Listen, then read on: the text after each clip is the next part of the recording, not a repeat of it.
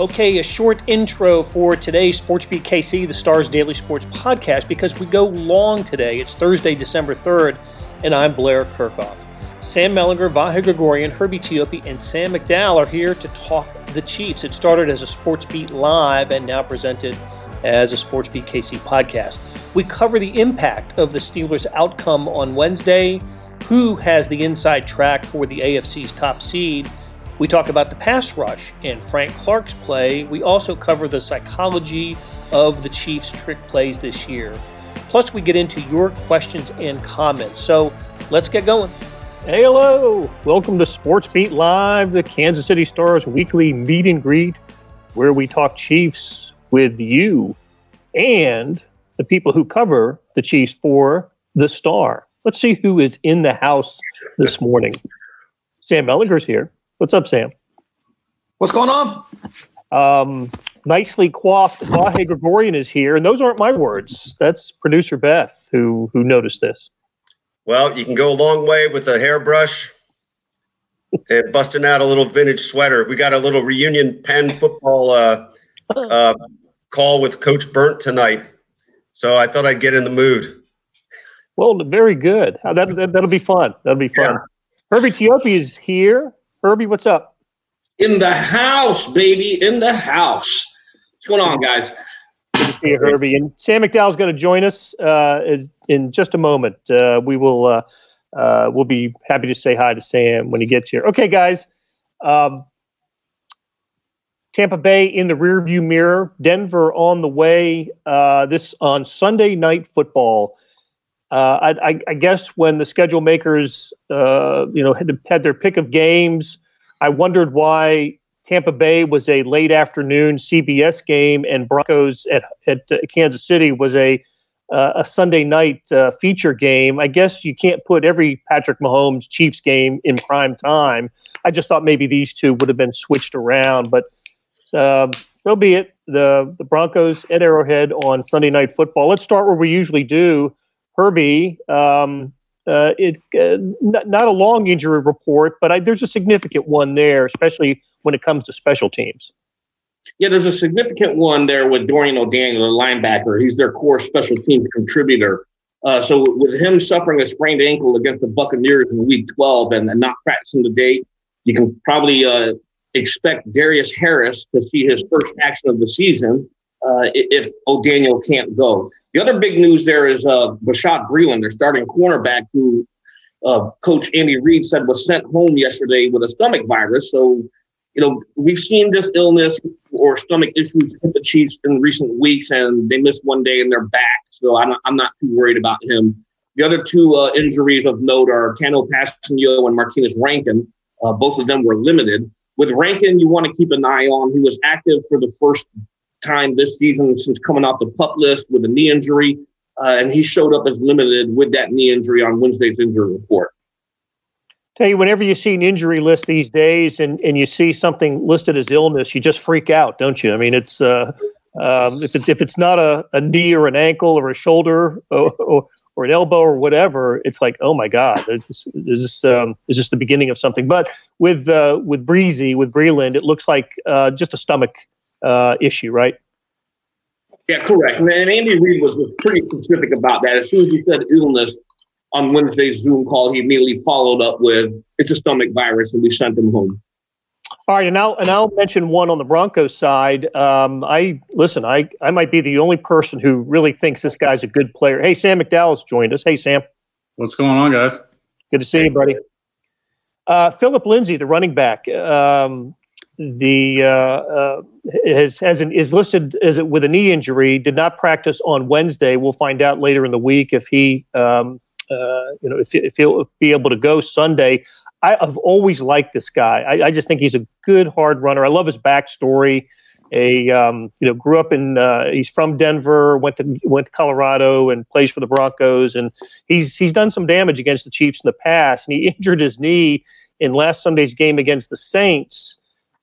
Because he was taking wildcat snaps, and it was in the third quarter. He wrenched his knee on one of those snaps. So we'll see if he's one of four players who did not practice for the Broncos on Wednesday. So Hey, look, the Broncos have their quarterbacks back. They got that going for them this week. Drew Lock's going to, will be back in the starting role, and we'll talk more about the Broncos here in a little while. But I wanted to. We've got the rarest of opportunities to talk about a game that was played on Wednesday that impacts the Chiefs. Right, the Steelers beat the Baltimore Ravens 19-14.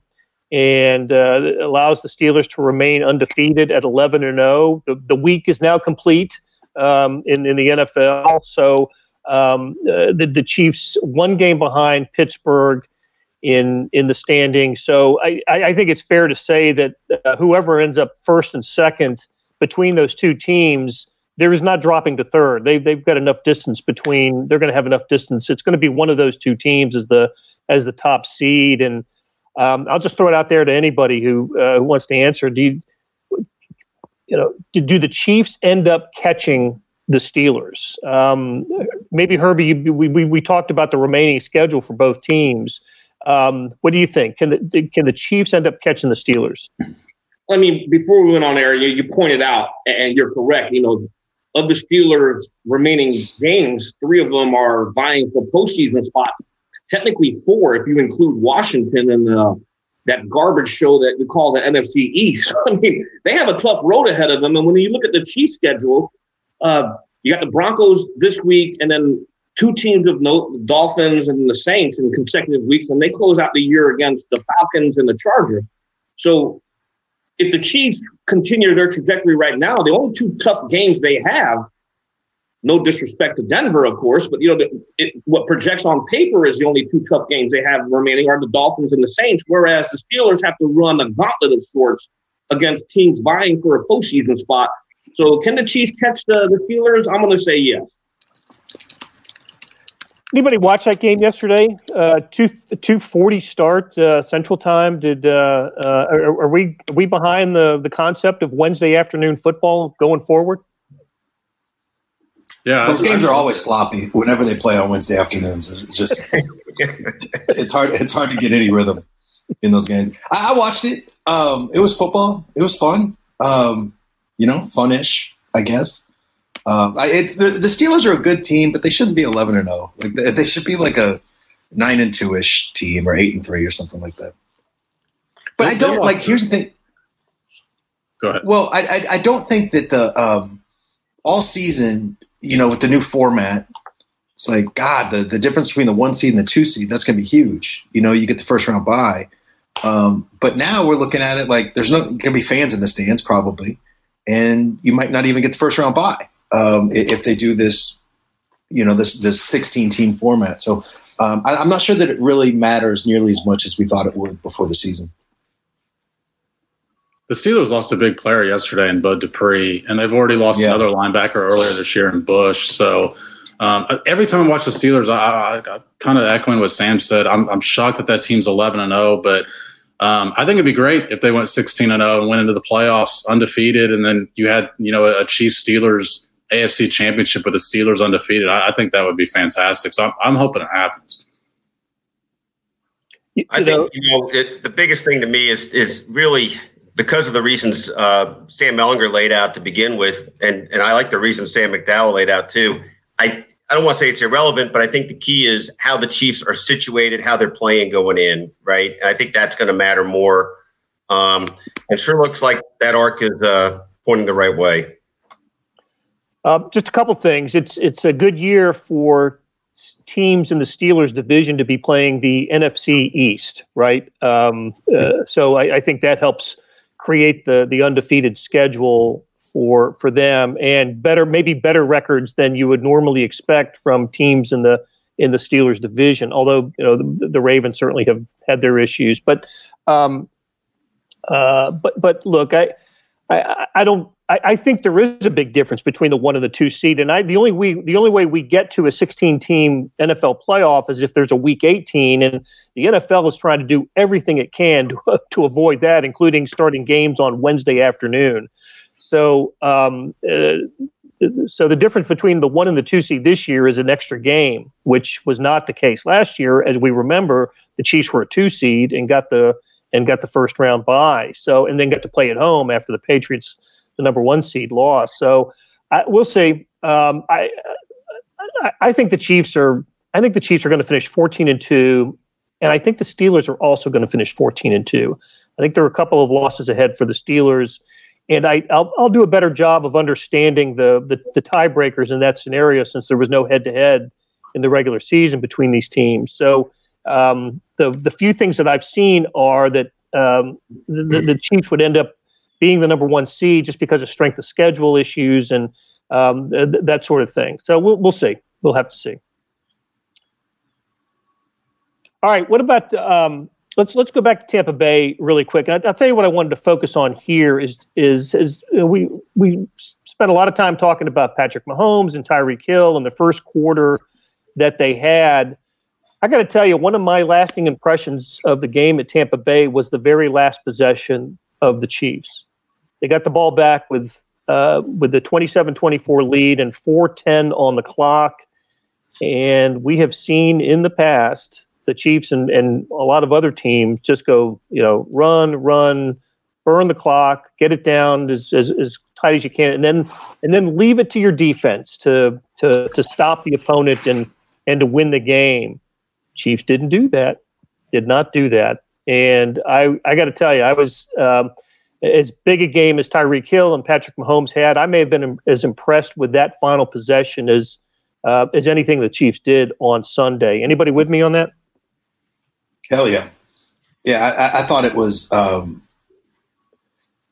like the tendency to call that aggressive, right? To throw it on second down, to throw it on third down when you know that you can punt it. They're out of timeouts. You can punt it and give them the ball around the 10-yard line, let's say, with it would have been about 25 seconds left. So the tendency is to say, like, throwing second down, throwing it third down is aggressive. I think it was smart. I just think, like, you just look at the cold numbers and that was in your favor to be able to kill the clock there, especially with now I can't. Carlton Davis, is that his name? The poor fella. Especially with him just off man coverage on 3rd and 7. He was so terrified that he was playing like that. Just that comeback along the sideline. It's a lot of trust in your quarterback and receiver, but my goodness, if you're going to put trust in any quarterback and receiver combination in football, that's a pretty good one to do. Blair, the only thing I'd add really is, like, you had to have all the stuff that happened before that, right? The prelude to it to set it up. But, some of that stuff is the razzle-dazzle or the dynamic stuff we'll remember. But really the meat and potatoes of the win was that last 4:10. And what's kind of interesting is, of course, we've been over this a fair amount of times in the last couple of years, but the range of Patrick Mahomes' repertoire that we got to see even in that little bit at the end. I mean, that really spoke to the substance of his game, as well as obviously the flash that he can show in any given moment. I'll tell you what, a couple things that just diving into that possession, the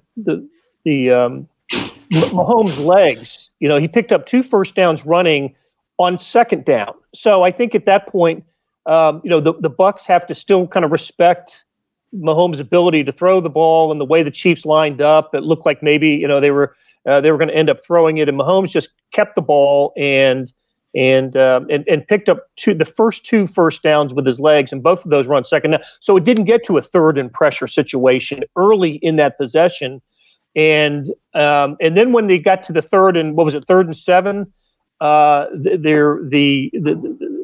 There is pressure, right? You got to pick it up here, because even at 3rd and 7, it's still before I believe we're still inside. No, we're past the 2-minute warning, but plenty of time. Chiefs would have had to have punted it away. Plenty of time for the Bucs at that point, but they run an interesting play. Mahomes rolls to his left. Tyreek Hill, the big threat all day, ends up catching an 8-yard pass and goes down, smartly stays in bounds to keep the clock rolling, and they run out the clock, take the knee, go into victory formation. So I don't know. Is it the evolution of Andy Reid and the clock? I don't know. There's been times. Look, I remember the Ravens game a couple of years ago where they had a 3rd and 6 pass. I think it was to Darrell Williams to keep a drive, the last possession alive. So It's happened before, but I just and it worked. That's the other thing. It worked, and so we're heaping praise on that final possession. If it doesn't work, then at least they tried, right? And again, I just think that was that was a big, obviously a big moment in the game, and just a great sign for the Chiefs going forward if they find themselves in this situation. The question is, should they have found themselves in this situation? I mean, they're up 17-0, and they had 2 interceptions in the second half and went 3 and out after both of them. I don't know if one of those, of course, was the misfire from Mahomes to Hardman that would have been a touchdown. So at least they were taking shots on that. But I think on that after the second interception, the one by Tyrann Mathieu off the deflection, I thought they got a little conservative there and had a chance to put the game away and did not do it. And anyway, it came down to that final possession for the Chiefs. Let's talk a little bit about Tyreek Hill and his game. Look, Sam McDowell, you wrote about it afterwards, and I guess to me the sort of the follow up to that is he seems to still have a little bit of a chip on his shoulder when it comes to being discussed as the game's top wide receiver. It's just, you could tell in his post game meeting with reporters, it's a couple little things came out that he still thinks about, perceived slights in the past. But I don't know about you, but I think if the All Pro team were picked today, Tyreek Hill would absolutely be a wide receiver, first team wide receiver. The difference in these Zoom call interviews versus locker room interviews is pretty significant, but maybe the only guy that we get a lot better stuff out of this year is Tyreek Hill. His quotes and his comments this year have been significantly better than, at least obviously last year was my first year on the beat, and you guys would know the history beyond that. But Tyreek Hill's been really good for us this year, and his comments after that game were at times really hilarious. I mean, he's, like you mentioned, he's still upset that Jalen Ramsey called him a return specialist in 2018, and even at the time, Ramsey kind of mentioned he was just trying to needle him a little bit before the game. But yeah, I mean, we've talked about the evolution of Tyreek Hill quite a bit on this show, and he's come a long way from being the guy that you handed the ball off to in the backfield sometimes, you ran some reverses to, or you just threw it deep to him. I mean, he's developed the short and intermediate game in a way that you would like to see McCole Hardman to develop, frankly, that hasn't quite happened yet, which shows you the difficulty of it. I mean, Tyreek Hill he's more than just a guy that can run a fly pattern now. What's interesting about Tyreek, to Sam's point, one of the first things that really impressed me about him, this was early when he was just the guy running the fly patterns, was his ability to track the deep ball. That a difference between him and, say, Chris Conley. Chris Conley, I always thought had trouble with that. And then it sort of started filling in from there. And then there were glimpses. This has been a couple of years now, right? Glimpses where you saw the incredible footwork on a sideline catch, just the good hands. He's obviously got great, just sort of nimble agility, anticipation of the ball now, and an understanding of the route tree. I think that for a while, all those things were questioned long after they had actually started taking place. And I think any of us that have seen him regularly these last few years, you're not surprised by any of that, but rarely do you see it all come together in one quarter like it did last week. Yeah, that's a great point about his ability to track the deep ball, because I didn't mention that, but he's a short guy, but he catches so many balls in traffic now that, I mean, you mentioned Chris Conley. Chris Conley's a journalism fan, so he's probably watching the program and just got dissed on here for no reason. He's smart. He's smart. But yeah, I think that's a great point about his ability to track the deep ball, because obviously we know they try that pattern with him a lot, and he seems to come down with the ball in traffic quite a bit, especially for a guy his size.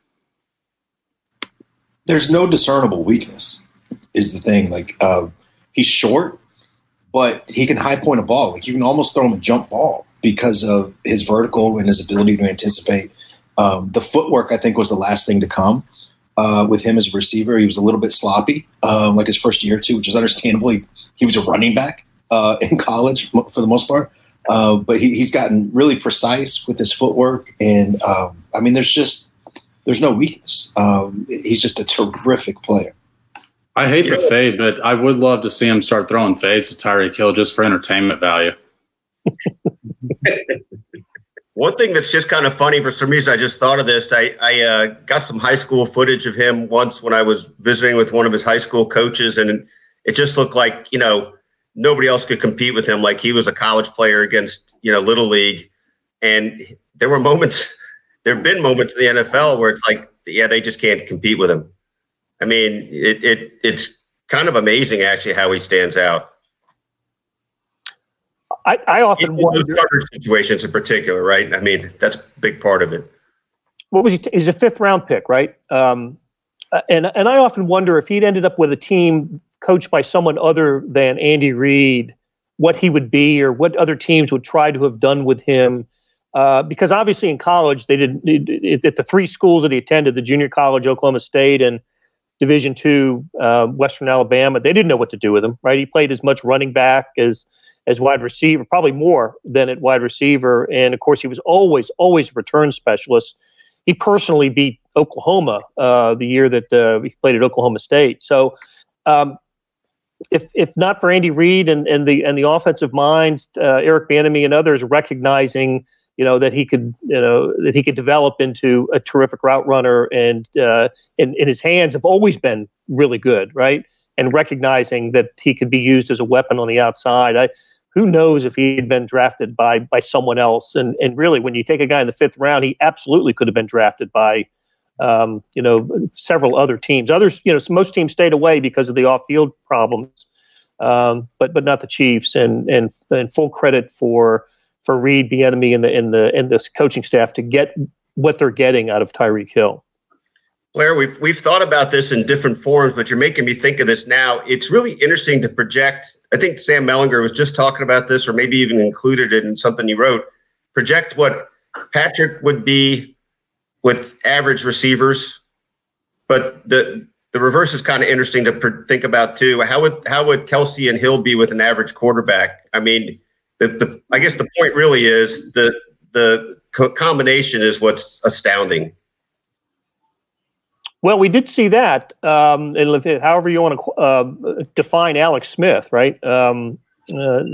Average to above average. I think the Chiefs got a lot out of Alex Smith, but both of them put up good numbers with Smith, and we know how Kelsey has always felt about Alex Smith. So. But the combination has obviously taken the Chiefs over the top. Hey, we were talking about the offensive line a little while ago. Herbie, maybe you can check in. Terrence Warnell Robinson wants to know if we expect any changes in the offensive line down the stretch. I know Andy Reid mentioned this yesterday that he likes the job that Mike Remmers has been doing. But what do you think? Is there any evolution here in the offensive line in the final few games? I think if anything, if the Chiefs do anything, it wouldn't surprise me one bit if Stefan Wisniewski is called up before the end of the season. I don't know if they're 100% satisfied with their guard situation. And when you look at Wisniewski, he supplanted Andrew Wiley last year as a starter. So, when you have Wisniewski on the practice squad, and the guy that that he took over last year and is still starting. I mean, maybe it makes more sense to keep Wiley at right guard and maybe put Wisniewski at left guard. Because you remember last year when he made it to the starting lineup, that rushing attack took off down the stretch and carried into the playoffs. So if they make any moves, it's probably going to be Wisniewski coming up to the active roster. As far as Mitchell Schwartz is concerned, I know a lot of people are asking about him as well. We asked Andy Reid yesterday what his status was, and we got the typical we'll see. But it's a back injury, so we don't know when he'll be coming back, and it's really going to depend on how he feels. He was placed on injured reserve on November the 21st, so he's only still in the 2nd week. And with the COVID rules and injured reserve this year, he has to stay at least 3 weeks. So he's got another week there before a full evaluation comes into play. And Bo Hayes asks when maybe we should expect to see DeAndre Baker. Any thought on that? I don't know if you bring him up, who's he going to supplant as well? I mean, the Chiefs have one of the NFL's top pass defenses with what they're rolling with right now. I mean, yeah, I think he could probably provide you depth, but I don't think he's really going to help out immediately, especially with the pieces they have in place. Ward, Fenton, L'Jarius Sneed, and of course Breeland, and then you have Bo Peep Keys on the active roster. Maybe you can take Bo Peep Keys' place, but I don't think you put him in the starter right now. I think you raised some eyebrows, Herbie, when you said one of the best pass defenses in the NFL, given what we've seen from a pass rushing standpoint here in the last few games. They're top 10 against the pass, man.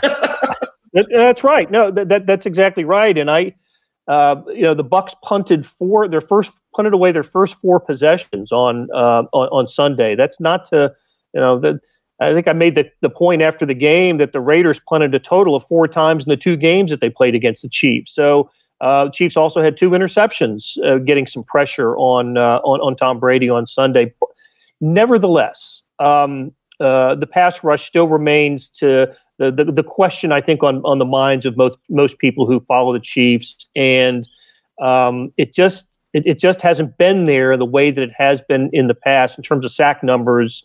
Now, Andy Reid and Steve Spagnuolo will continue to tell us that it's not about the sack numbers; it's about affecting the quarterback, affecting his footwork, and the Chiefs did that to some extent against Tom Brady. Ended up with some fantastic numbers, 345 passing, and moved the Bucs at ease after they did fall behind in the first quarter. But to what extent should the Chiefs be concerned about not getting home with Chris Jones and Frank Clark?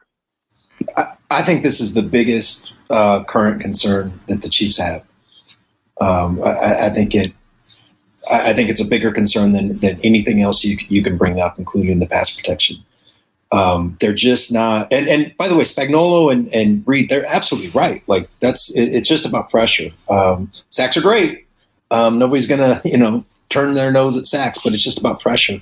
And right now they're not getting any. And I know Sam McDowell, I think, is looking into maybe writing something later this week. Sam, I'm not sure, but I'll have something on the website today or tomorrow. It comes down to, if you watch, this is one of those spots where the film and the numbers line up, and the eye test, I would say. I think Chris Jones is doing a good job. Chris Jones is getting doubled a lot. Teams are throwing 2 blockers, chipping him, doing all these things, and he still wins sometimes. Frank Clark's they got to get more out of Frank Clark. The Bucs, I don't know that they doubled Frank Clark more than once or twice. And Tristan Wirfs is a good player, but it didn't matter whether he was lined up over the left tackle, right tackle. They were just letting one blocker take care of Frank Clark.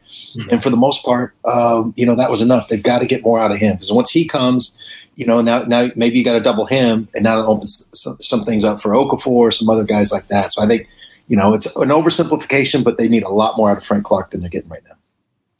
Yeah, I mean, when you watch the film of Frank Clark, to me, he lacks the explosion that we saw at times last year. And Sam and I have talked about this offline, but to me, he's sort of waddling a little bit. He doesn't have that sort of explosive, straight to the quarterback moves that we saw from him last year, and that obviously the Chiefs saw a lot of on the film when he was with Seattle. But to me, it's not just Frank Clark; it's the other guys too. And I mentioned this after Sunday's game, but the other guys outside of those 2 combined for 28 sacks last year. They had one more on Sunday against the Bucs with the split sack between Okafor and Dana, but that group right now has 9 sacks in 11 games, and that's just it's not good enough. With the attention Chris Jones is getting in the middle, there's openings for other guys, and nobody else is winning one-on-one right now. Hey, it's Kaylee Cuoco for Priceline. Ready to go to your happy place for a happy price? Well, why didn't you say so? Just download the Priceline app right now and save up to 60% on hotels. So whether it's Cousin Kevin's Kazoo Concert in Kansas City, go Kevin, or Becky's Bachelorette Bash in Bermuda, you never have to miss a trip ever again. So download the Priceline app today. Your savings are waiting. Go to your happy place for a happy price. Go to your happy price, Priceline. Hey, it's Blair. We have a special subscription offer for SportsBeat KC listeners, unlimited digital access to the Kansas City Star's award-winning sports coverage.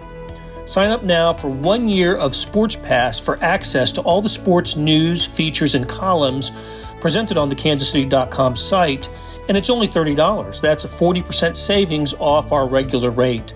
Your subscription will automatically renew after the initial term at $50 unless you tell us to cancel. Your subscription helps support the sports coverage of kansascity.com and the Kansas City Star, and that support has never been more important. Please visit kansascity.com/SportsBeatKC offer to get this special offer. And as always, thanks for listening.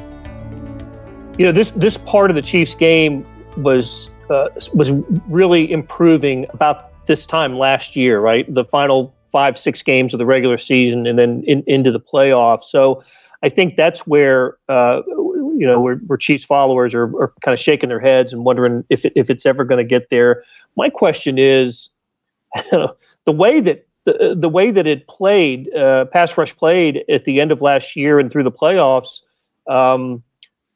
it seems to, I think you could make the case that the Chiefs got what they wanted to get out of Frank Clark. They won a Super Bowl, right? They gave him a big contract and they won a Super Bowl. So I'm not trying to suggest that he's a different player this year because of that. He's had medical problems. We know he's had the issues. He had him in Seattle and he had him here last season. And look, he's a veteran too. Maybe he's saving his body for the postseason, knowing that the Chiefs are going to be there. There's just no way they're not going to be in the obviously not going to be in the postseason. So I'm just trying to think of reasons why the situation is as it is this year. And Sam Mellinger, I absolutely agree with you that Chris Jones is absolutely getting pressure. If you look at the Pro Football Focus numbers, I think he's fourth in the NFL at his position in getting pressures. So he's doing his job.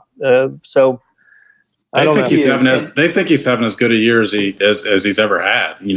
Right up there with his second, third, and fourth. I mean, they think Chris Jones has been Chris Jones this year.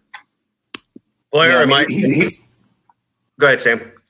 Well, I mean, he's getting doubled like on half of his pass rushes, and he's still beating those doubles, basically at like an Aaron Donald-esque rate. So that's not the issue. The one really quick thing about Frank Clark, he absolutely could be carrying an injury that he's not talking about, and they're not talking about or whatever. That's absolutely on the table. The other thing, we talked about this before. This isn't hindsight. That the pass rush last year, and Frank Clark in particular, had this knack for coming up in big moments. And I don't know if that was luck or scheme or what, but it was a clutch pass rush, if there is such a thing. The thing that's concerning, and that could be happening again and setting up for this postseason. But the thing that's kind of concerning, wouldn't you think that Bucs game would be one that they'd be up for, and they needed it too. And they needed it and they didn't get it. That's what's concerning. Sorry, Vahe. No, the only thing I was going to throw in was just sort of a pining for yesteryear. If memory serves right, it was about a year ago right now where Sam McDowell, the Frank Clark whisperer, got him to open up in Mexico City about his neck injury. And I think that was in Mexico City, wasn't it, Sam? And it was after the Titans game. Yeah, the Titans game. Okay. But it just all this is making me think of how much we enjoy the benefit of talking to these guys in the locker room, obviously, right, in a way that we just can't right now with the Zoom calls. And Frank Clark, I think, was one of those guys opposite Tyreek Hill. He in a lot of ways is much better to talk to in the locker by his locker than he ever is on these rare Zoom calls we get him on. One more point about the pass rush, though, is they haven't put themselves in the, especially when you talk about those clutch situations, they haven't put themselves in great chances to get those sacks. And what I mean by that is against the Raiders, for example, I think they held them to 11 third down plays, and only one of them was more than 6 yards. So the playbook is too open in those situations. When it's 3rd and 2, 3rd and 3, 3rd and 4, the playbook is too open for the Chiefs just to be able to tee off on the edges and in the middle. They need to put themselves in better situations on 1st and 2nd down to allow the pass rush to know absolutely this team's passing. We're coming for the quarterback on this play. To the injury point on Frank Clark that Melly brought up, I think the last time Frank Clark landed on the weekly injury report was week 9 when he showed up with a knee injury, and he didn't practice on that Wednesday. But ever since then, he hasn't been listed. So he's going. That indicates not only is he doing stretching and conditioning and individual position drills, he's going through a full practice. And if you're hurt, then you have to. The team is obligated to list you. I don't know how you can hide that. But he hasn't been listed on the injury report since week 9. Well, he wasn't last year. I mean, when he mentioned the pinched nerve injury, he hadn't been appearing on the injury report up until that point. Okay, we've mentioned a couple times the situation that we all find ourselves in post-game press conferences. They're all done this way, right? On Zoom, and we're doing visually like this, or virtually, I should say, which is visual. But one thing that I have found interesting and fun after Chiefs games has been the question to Patrick Mahomes. It's usually to Mahomes. I think one time it was to Kelsey. What was the name of the play? That's always been fun, right? And I forgot who asked it last week about the Philly special, the double reverse Travis Kelsey pass that was deflected and did not go to Mahomes for his first NFL receiving touchdown. But anyway, we found out it was the Black Pearl in honor of Pirates of the Caribbean and the Buck Stadium, the ship that's at the Buck Stadium. We've had a couple other fun names. Ferrari Wright, and what was the one in Vegas? Slot Machine Wright. Slot Machine Wright, and I forgot what the underhanded pass in Baltimore was. Smoked sausage. Smoked sausage. Thank you, because it went to Anthony Sherman. Anyway, first of all, if I were a 5th grade teacher in Kansas City, I'd have my kids coming up with all kinds of names and plays. And but I give the Chiefs a lot of credit for the originality of these names. And Sam McDowell, you wrote about this. Good story in today's on KansasCity.com right now. Just what these plays do for the Chiefs in a season, and in a season that's just been bizarre in so many ways. It's not really a sense of normalcy, but it is a slice of fun that the Chiefs have. I think they have fun naming these plays. I think they have fun in practice, working them out, taking them to Coach Reid. It all seems of kids having fun. And tell us what you discovered in writing about it. Yeah, I think it suggests quite a bit about, obviously, the relationship between Patrick Mahomes and Andy Reid, but also a lot about each of them as individuals, because we know that Patrick Mahomes came up with Ferrari Wright by kind of goofing around at practice after, one of the sessions while the special teams was going on, and he's just running in motion, and asked tight ends coach Tom Melvin, hey, am I even allowed to do this? And he's got to convince Andy Reid to put it in. And we all know this. Andy Reid does not need help coming up with plays. We've heard about his stack of note cards. Like, he's got plenty of plays. But for him to still take a suggestion from his quarterback, and then beyond that, I think Patrick Mahomes probably thought, hey, I got my play in this week. I came up with that trick play and we got it in. And Andy Reid has created like a whole collection of plays out of this one trick play. We thought we had seen it once, and that was it.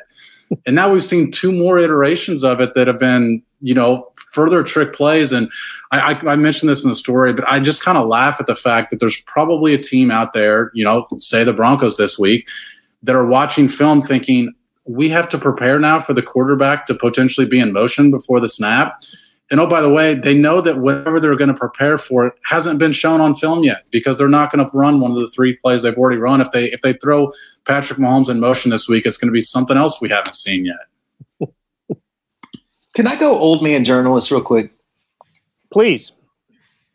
Kids like Sam McDowell are too young to know this, but there was a time when the Chiefs ran ridiculous plays, and a journalist who wanted to know the name of it had to go down to the locker room and get rejected by 2, 3, maybe 4 people who didn't trust him with the secret until he promised. He found a friendly offensive lineman, and he said, please, I need to know the name of this play where you guys threw it to Dontari Poe, a 340-pound nose tackle. And he said, they'll kill me. And I said, I won't use your name. And he said, Hungry Pig Wright. And that's how journalism used to be done around the Chiefs. Now, all these Zoom calls, they just say, yeah, Ferrari Wright, write it down. I was thinking of that exactly And I was thinking of poor Sam Mellinger having that taken out of his toolkit, because it used to be the guy breaking that story week in and week out. And now they're just giving it away like candy. It's really sad. I got to find something else now. I remember being in that Oakland Raiders, the cramped Oakland Raiders locker room, going from player to player, and then looking behind me.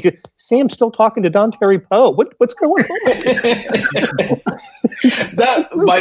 I don't know how many times I've been more excited to write a column than when I heard Hungry Pig write. I was just over the moon. Absolutely over the moon. Well, I remember walking back up or going in the, waiting the 20 minutes for the elevator at Oakland, and you were just kind of jumping, just giddy. Oh, man. So the same look he had in his eye when the opportunity to talk to Dustin Colquitt about Marcus Peters punting. Hey, quick aside. I wanted to add to something that Sam McDowell got into a little bit real quick. It's, I think, the kicker quote in your column, Sam. One thing that's kind of been interesting, Andy Reid didn't quite explicitly say this yesterday, but he there's no doubt he started talking about the grind and how hard this is, and you don't want to make a mockery of, plays that aren't going to work, but absolutely he was saying we need to have some fun out there to break it up. I mean, I thought he said that in sort of a different way, and didn't quite go all the way with saying it, but I made a point there. Yeah, he was asked about that, and that sort of elicited that answer. So for me, that one was kind of difficult for me to tell whether that was his own thought or because the question led him there. Yeah. I think there's absolutely that's a window into Andy's way. I don't know if this is what you're saying, Vahe, but I think that Andy's got this incredible, he's got a lot of strengths, but one of his great strengths is getting a buy-in from his players and them giving the extra 2% or whatever. And they feel empowered and they feel invested. They feel part of it in a way that just doesn't exist when a coach is sort of dictating. Andy is sort of he's willing to be led by the players that he's leading. And I think that requires a lack of ego. It requires, sort of a genuine disinterest in the credit, which I think Andy's had from day one. He takes no credit. He wants all the blame. That's, a lot of coaches can say that and say they're about that, but Andy, lives that life. And I think the players notice that, because if that play, the only reason we know Black Pearl and the only reason we know that, Patrick had a hand in this because he volunteered that. If that play blows up and it's terrible, Andy Reid is the first one. That was my idea. That's my bad. I got to put the guys in a better situation. When it works, then it's, that's something that Patrick came to me with. That's something that the guys came to me with. And I think that part of it matters. And that's like kind of a telling window into how he operates. And I've been crediting Eric Bieniemy and Mike Kafka particularly this year a lot. Yes. It seems on plays. And I was going to say, I bet he cuts off all if a play fails, if Carlton Davis intercepts the ball, right? I bet Andy cuts off any conversation about it when he speaks first at a post-game press conference. So it never even comes up with the other players, with the players. So, okay, we've avoided talking about the Broncos for damn near 45 minutes. I don't think we can continue to do that. Vahe, you listened in on Broncos teleconference yesterday with Vic Fangio and Drew Lock. It seems like Lock was apologetic. We know he's fine. We also seemed apologetic for the events that occurred last week that caused that embarrassing moment for the Denver Broncos.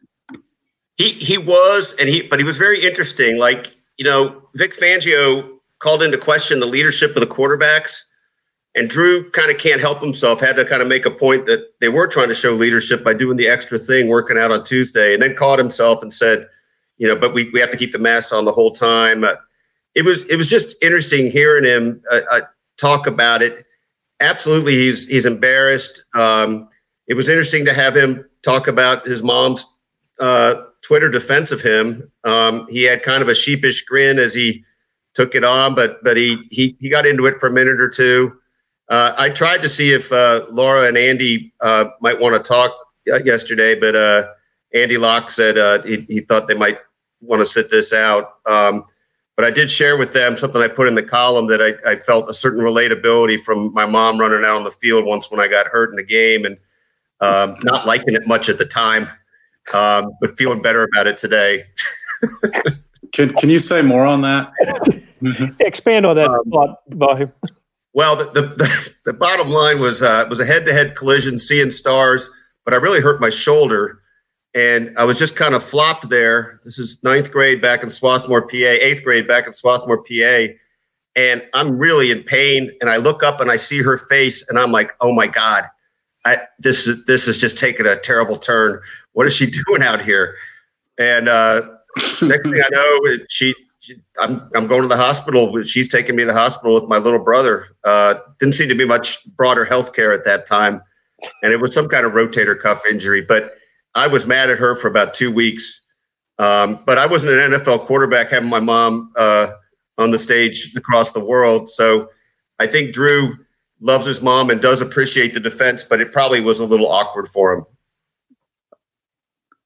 Because the big thing for me is what's the aftermath like for Drew Lock, not just in his own locker room, but also on the field. You know, I wouldn't be surprised if Chris Jones mentioned it this week if he's able to sack him.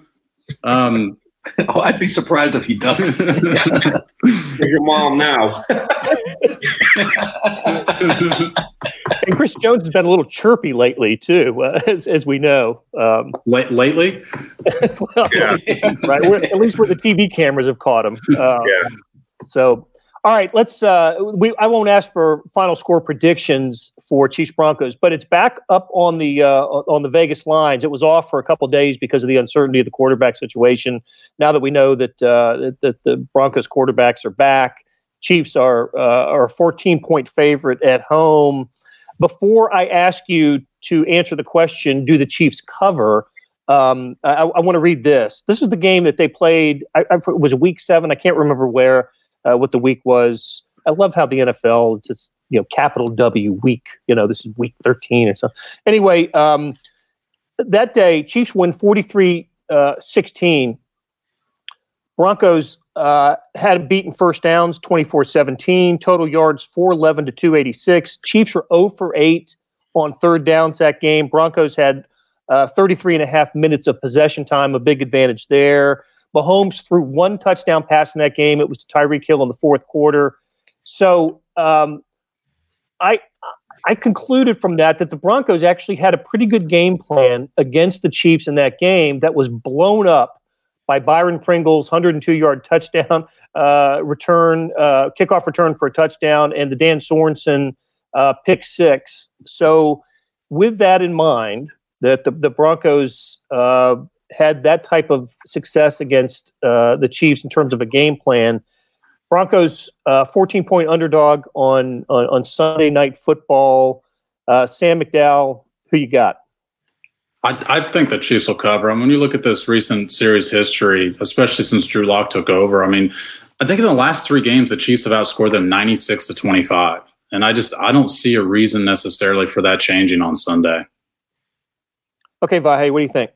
Yeah, I'm with Sam. I mean, it's just the way it's trending. I also think the Chiefs know all the things you just said. I think they're incentivized to demonstrate they can play better than that against the Broncos, which sounds funny when they beat them 43-16.